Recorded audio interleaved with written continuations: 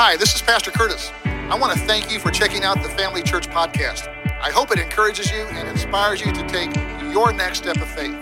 You can find out more about how to do that at our website, familychurch.xyz. And if you know a friend who needs to hear this message, please forward it on to them. I hope you enjoy the message. How much different would your life look if all you had to do was believe in or about something to actually gain the benefits of that thing that you believe in? For example, think about your health, nutrition, exercise, your diet. Think about this, what if all you had to do was just believe the science about health and nutrition and diet, and suddenly you had all the benefits of that? Wouldn't that be great? Any takers on that?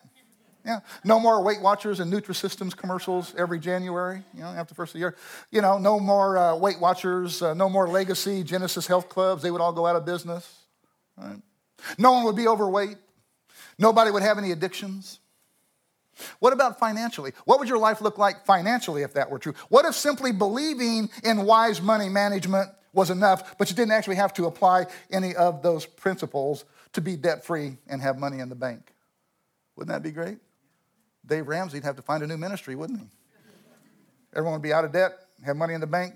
See, our problem isn't lack of information. We know what we need to know, and we pretty much believe everything that we need to believe. But the truth is, and you know this, knowing and believing doesn't really make any difference, does it?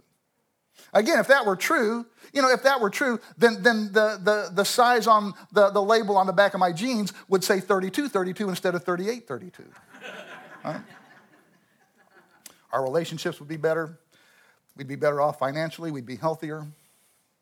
And you know what? Believe it or not, Jesus actually knew this. In fact, he taught in such a way that underscored that truth, that simply believing is not enough. Which is why, now think about this, which is why he didn't spend a lot of time just trying to get people to believe the things that he said. He actually invited them to do the things that he said, because he knew what we know, that doing is what makes the difference. That's why when we believe but don't do, our dreams don't come true. I stole that, but you can retweet it if you want. Let's all say that together, okay? When we believe but don't do, our dreams don't come true, right? Today we're in part 2 of our series, Faithful, Fueling Your Faith in a World on Empty. And we talked last week about how Jesus wants us to have this amazing, steadfast, unshakable faith, that we would live our lives and go to our jobs and approach our relationships, how we manage our money, all that stuff. We would do that putting our trust in Jesus, the object of our faith. In fact, last week we talked about how there were only 2 things. This is pretty amazing when you think about it. There were only 2 things that Jesus marveled at. One was faith, and the other was the lack of faith. The same thing, but on each end of the spectrum. See, this explains why Jesus' invitation wasn't just to believe, but to follow. He said, follow me, because follow is relational. It's not just active, it's interactive. But over the years, the church has unfortunately kind of dumbed that down by focusing more on belief than action.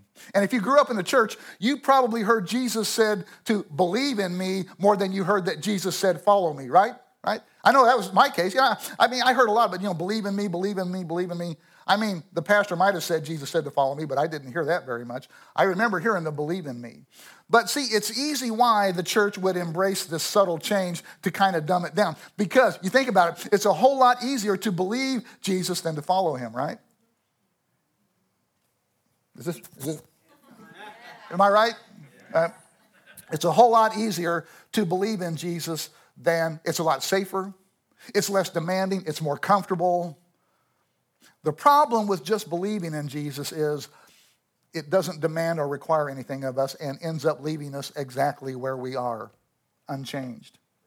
That's why Jesus didn't just invite people to believe in him so they could go to heaven when they died. He invited people to live their life in a way that reflected their trust in him.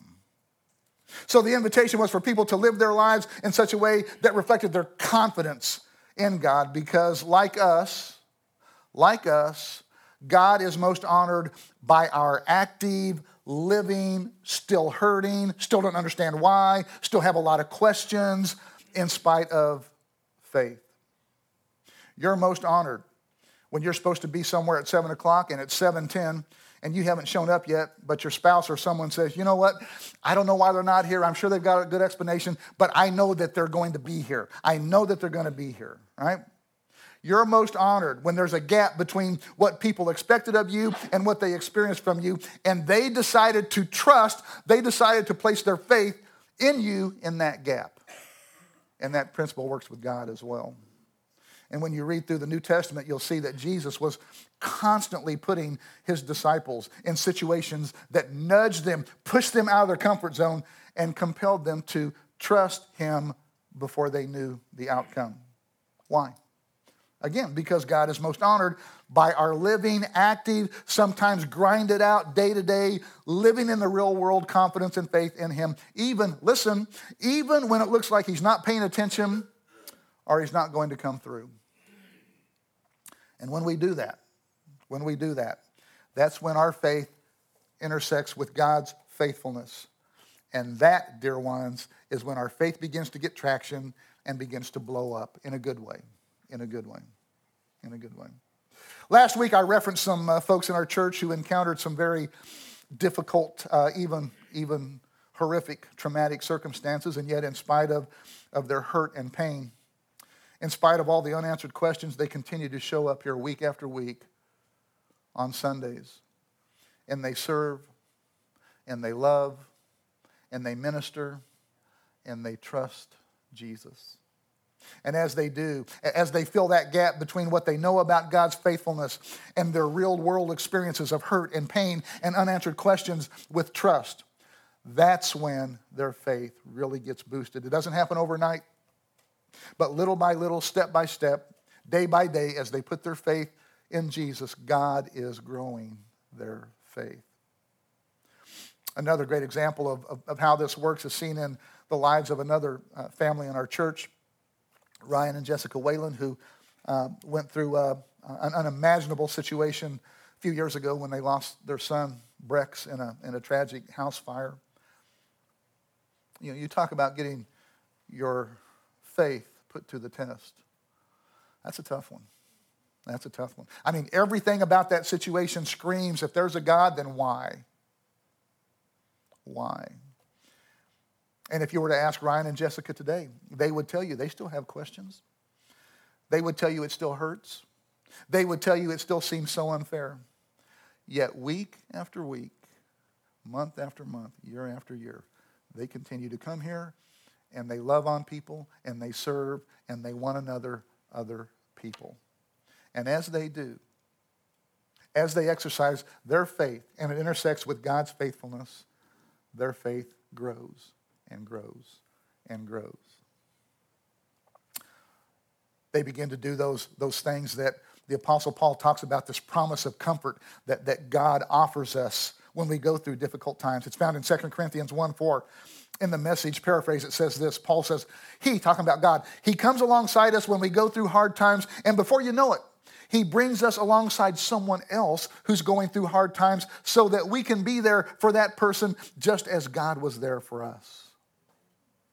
Less than 2 years after Brex's passing, 22 months actually, got a call to do the funeral of 3 children who were tragically killed in a horrific auto accident. As we typically do at the church, that if I'm doing a funeral, we'll offer to provide a dinner for the family after the graveside service, which we did in this case for the Bowden family. And guess who were the first 2 people to come up to me and say, Pastor, we want to help serve at that dinner? Ryan and Jessica Whalen. Why? Because they wanted to help? Absolutely. But also because they know that as they continue to trust Jesus, that was another opportunity to let their faith intersect with God's faithfulness. And when that happens, I'm telling you, it's a game changer. That's when your faith really begins to get traction. Right? Not only did their faith grow, God used them to minister comfort to another family who experienced their own unimaginable trauma. So Jesus didn't just invite people to simply believe. He invited people to follow him to do something. To begin each day by answering this question, and this would be a good exercise for you, by the way. Before you walk out the house each morning, ask yourself this question. What would I do if I was confident that God is with me? What would I do if I was confident that God was with me? Not what would I think, not what would I believe, but what would I do today? How would I respond? How would I react? What would I avoid? What conversation would I begin? What conversation would I avoid? Who would I ask to forgive me? Who would I forgive? If I was confident God was with me. So, you're here this morning, you're looking to increase your faith, or just maybe looking for faith, period. Maybe you used to have faith, but you lost it somehow. Wherever you're at in your faith journey, I really believe that this series will be helpful to you. So over the next few weeks, we're going to look at some faith principles, faith catalysts, 5 things that I believe will help ignite and strengthen our faith. Faith that stands the test of time throughout all seasons of life. Faith that works itself out in the real world, that shows up at work, that shows up in marriage, that shows up in trauma, that shows up in fear. That kind of faith. And the first faith principle we're going to look at this morning is this one right here, practical teaching. Practical teaching. Whenever you hear someone share about their faith journey, they usually share about the time when things really began to click for them was the first time that someone opened up the Bible to them or explained the Bible to them in a way that they could really understand it and begin to apply it to their lives. For me, this happened shortly after I had come back to the Lord. Someone invited me to a Bible study. It might have been my sister. I don't remember who it was. But it was at a house over in Lawrence. And I can tell you the address. It was 1538 Tennessee Street in Lawrence, Kansas. I really didn't know what to expect. But when I walked into the house, it looked like a Woodstock reunion. Had all these hippies sitting around. Some of them had guitars. Some of the gals had flutes and were playing. Someone was sitting at the piano. And they were singing these songs out of the Bible. I'm not so sure that, Brad, you might not have been there with your harmonica that day. One of the few worship bands in the world that has a harmonica player. But I don't know if you were there or not, but you might have been. But they sang some songs out of the Bible, which was totally different from me because, see, I was used to Southern Baptist worship, where you open up the hymn and sing the first, second, and fourth stanza. Right? Everyone skips over the third. I don't know what the third stanza did to diss someone, but everyone skips over the third stanza. I was used to that kind of worship, but this was totally different. As strange as it was, I was strangely attracted to it. I mean, this was totally different. After they sang a few songs, there was a guy, one of the guys would have the guitar, long hair and a beard. He set the guitar down, picked up his Bible, and he began reading a passage and began teaching. I didn't know it at the time, but that was Bob Mendelson, same guy who was here a couple of weeks ago and did the Christ in the Passover presentation. But that is the first time, and I remember thinking, man, I got home that night and I was like, man, I've never really heard the Bible explained like that before. And he presented it in a way that I thought, I could actually do some of this stuff. Right? Since I had accepted Christ as a child, I sort of always believed in God and Jesus, but I didn't know what that looked like in the real world. I didn't know how to take it home, how to take it to school, how to take it to work with me. So for the first time, someone explained the Bible in a way that I knew what to do with what I believed. And that's when my faith really got some traction and began to take off. And apparently, a few other people's faith was growing as well, because over the next few years and over the last about 40 years, that Bible study grew and grew and grew until it became what is now Rev City Church. It became the Mustard Seed and is now Rev City Church. The point being, one thing that helps ignite and grow our faith is when we begin to understand and apply biblical truths and principles in our daily lives. Something that we seek to do each week here at Family Church. We try to make God's word practical for you. That's the goal. It maybe doesn't always come across, but trust me, that is the goal. We want to give you handles for God's word so you can apply it. Why? Because when our active faith intersects with God's faithfulness, it's a game changer. That's when your faith really begins to take off. Active faith plus God's faithfulness equals big faith. When we actually do what the Bible says we should do. When we read in the Bible where Jesus said to forgive one another as he has forgiven you. And you actually do that for the first time maybe, right? As hard as it might be, as scary as it might be, When your faith begins to get some traction, that's when it starts growing. When you begin putting God first in your life in terms of your time, treasure, and talent. Maybe begin each morning by setting aside a few minutes to spend with God in Bible reading and prayer.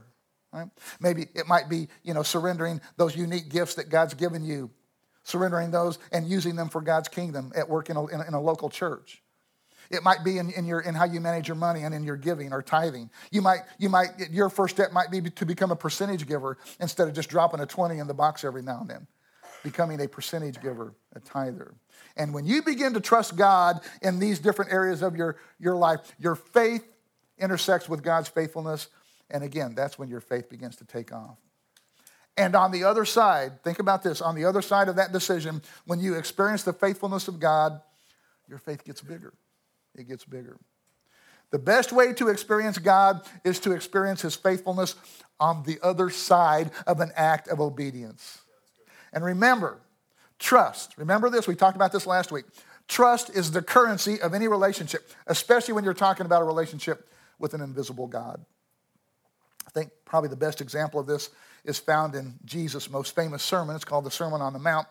Both Matthew and Luke recorded it for us. If you've read through the Sermon on the Mount before, you know it can be challenging. Not because it's hard to understand. In fact, quite the opposite. The Sermon on the Mount is challenging because it's so stinking practical. You look at the things Jesus taught there. They're doable for everyone. They're just hard to do, right? The essence of this teaching by Jesus was to introduce a new worldview, a kingdom of God worldview, a view that in many ways went cross-grain to what the people knew and how they lived their lives at that time in history. Because remember, when Jesus stepped onto the pages of history, he did so at a time when might makes right. A time when the people with the power and resources leveraged their power and resources for their own benefit. In the Sermon on the Mount, Jesus basically flipped that script and said, look, if you have power and resources, you should leverage that for the sake of others who have less power and fewer resources. So, so that if someone asked for a favor, you should do the favor and then some. So that if someone asked you for some money, give them, but then give them more than what they asked for. In other words, Jesus taught open-ended kindness, open-ended generosity, open-ended forgiveness.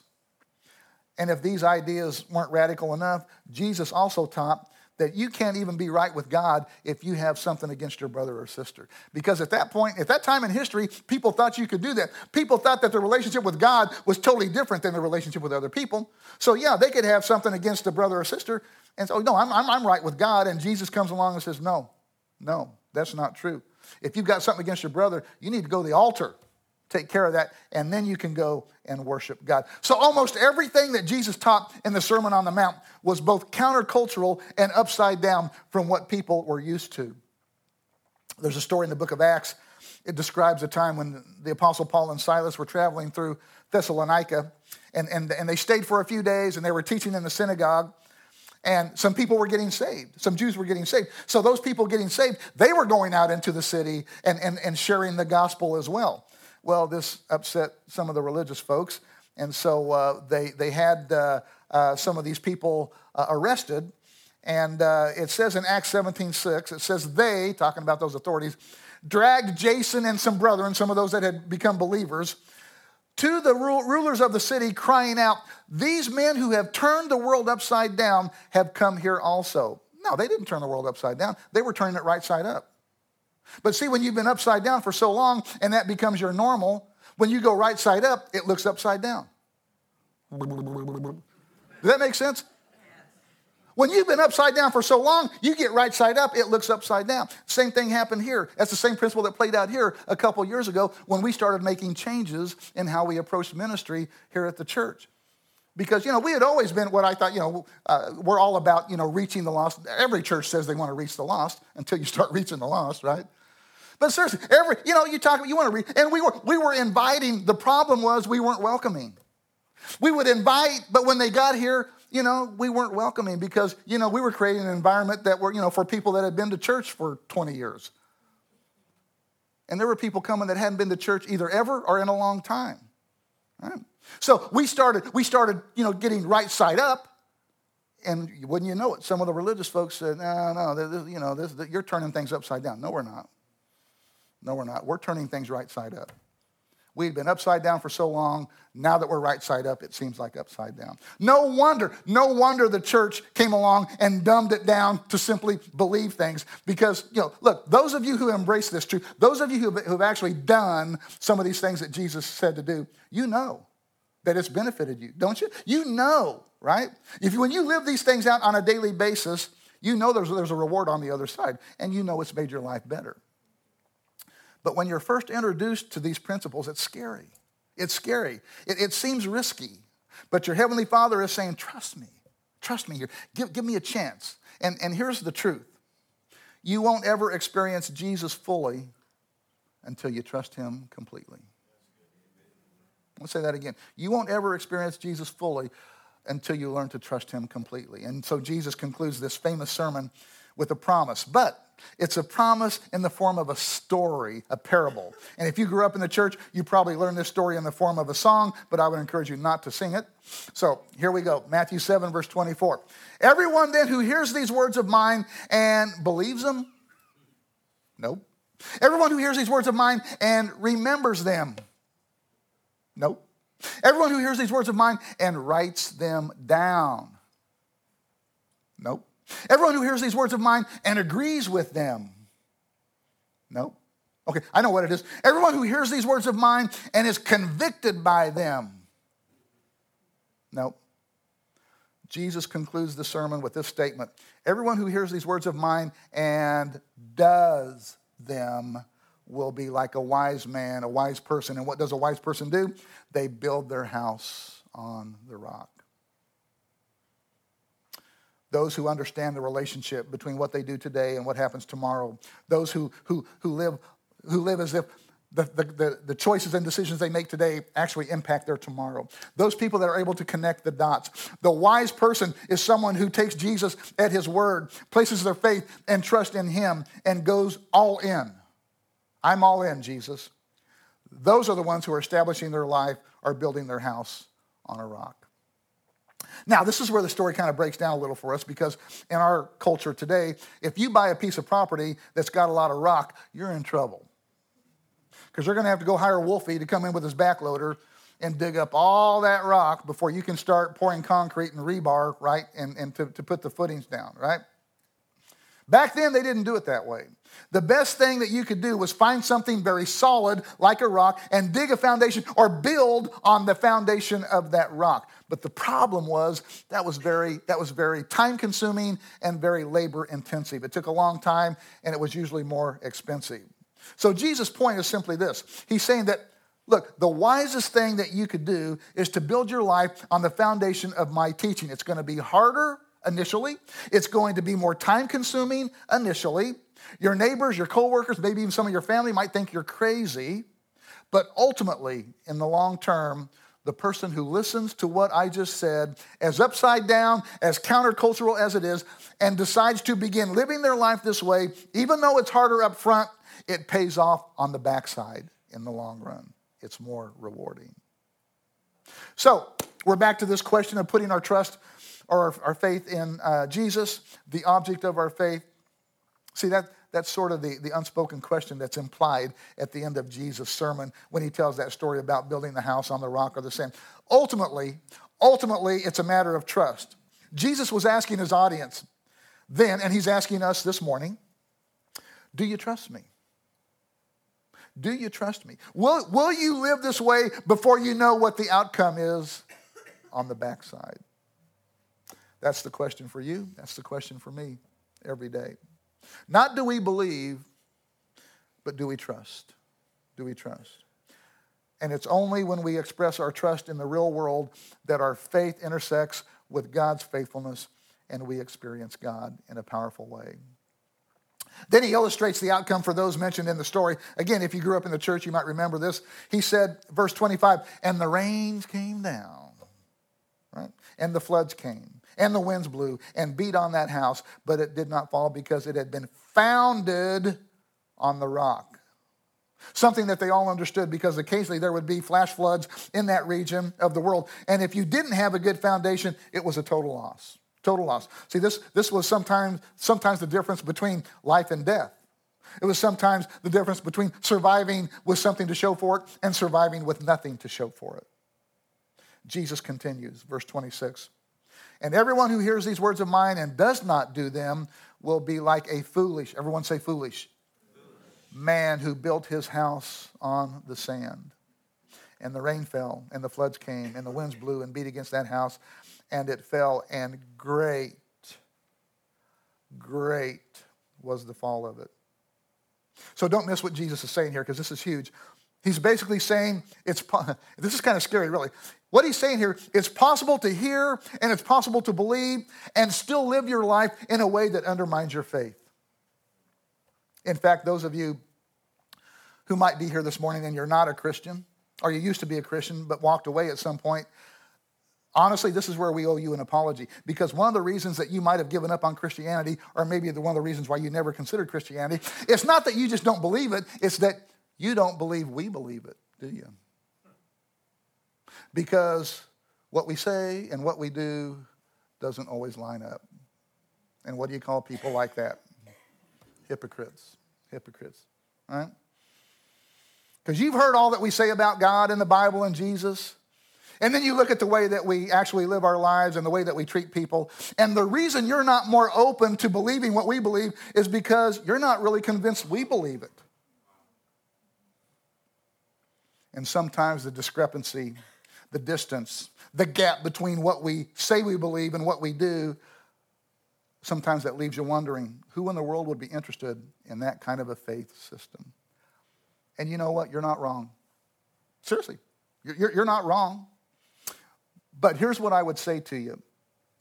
Ignore all of us flaky Christians for a moment and read Matthew, Mark, Luke, and John, and at least consider following Jesus. Because our inability or our unwillingness to move beyond belief to practical application in the real world in no way undermines the reality of God's love for you and his invitation for you to follow him.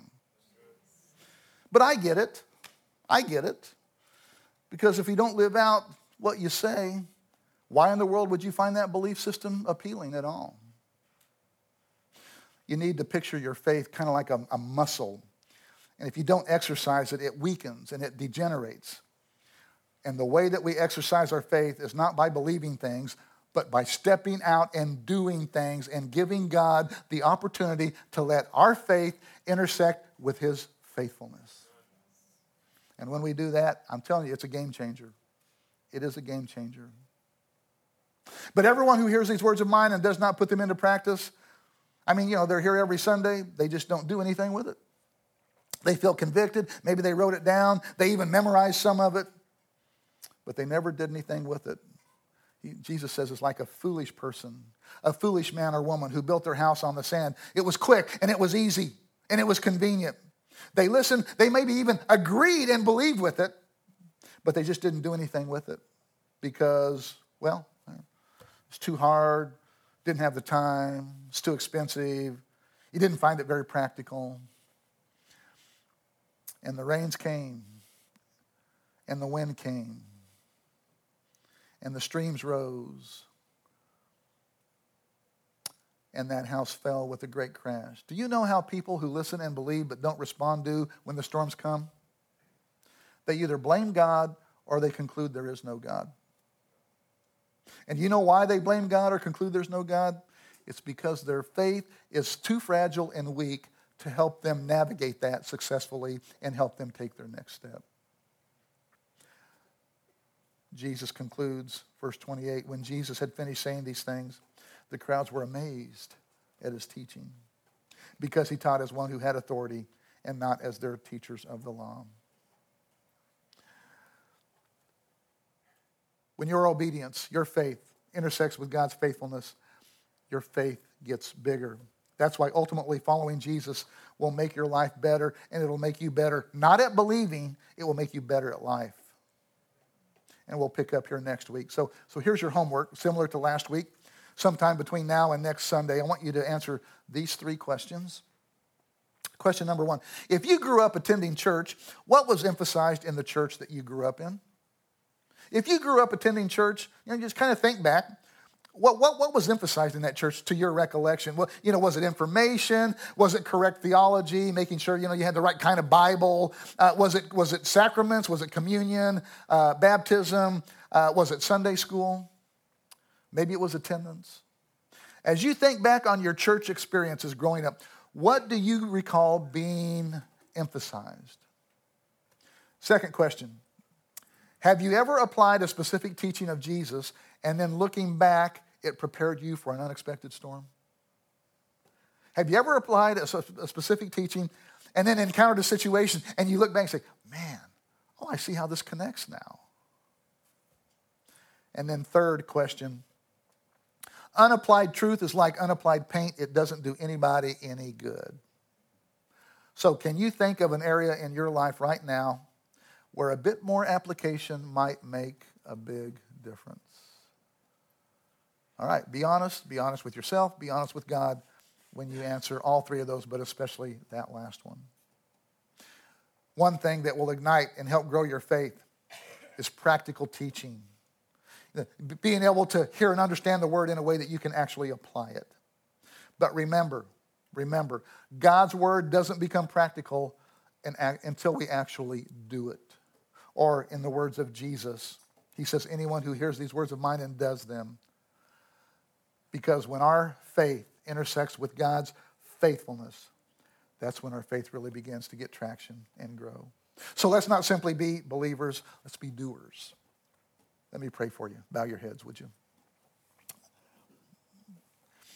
I want to first address those of you here who maybe you consider yourselves to be a Jesus follower. You're a person of faith.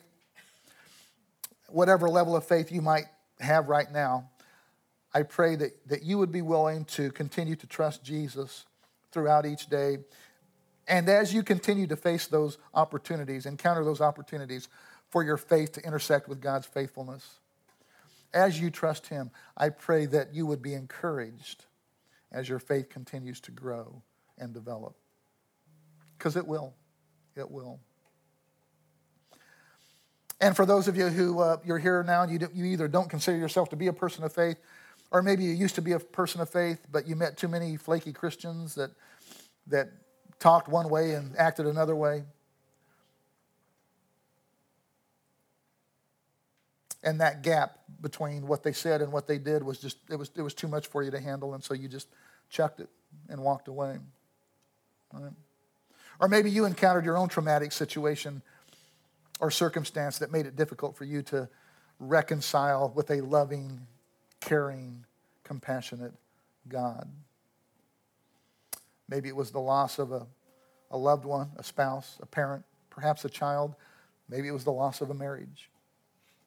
Something so traumatic it was beyond your capacity of faith to navigate successfully. So you walked away from God. If that's you, I would encourage you to give Jesus a chance or give him another chance. Not the Jesus you learned about in growing up in church, but the Jesus that you read about in the New Testament. The Jesus who didn't just say, believe in me, but the Jesus who also said, follow me. If that's you, it would be my honor to lead you in a prayer of salvation where you can get connected or reconnected with God, the same God who lets you call him Heavenly Father. So if that's you, if you would just pray this simple prayer with me. There's nothing magic in the words. It's believing in your heart what you're about to pray. If you just say, Lord Jesus, I believe that you died for me, that you rose from the dead for me, for my sins. And right now I surrender my heart, my life to you, Jesus. And in return, I receive your life. Forgive me of my sins. Fill me with your Holy Spirit. And from this day forward, help me to begin living my life for you. In Jesus' name, amen.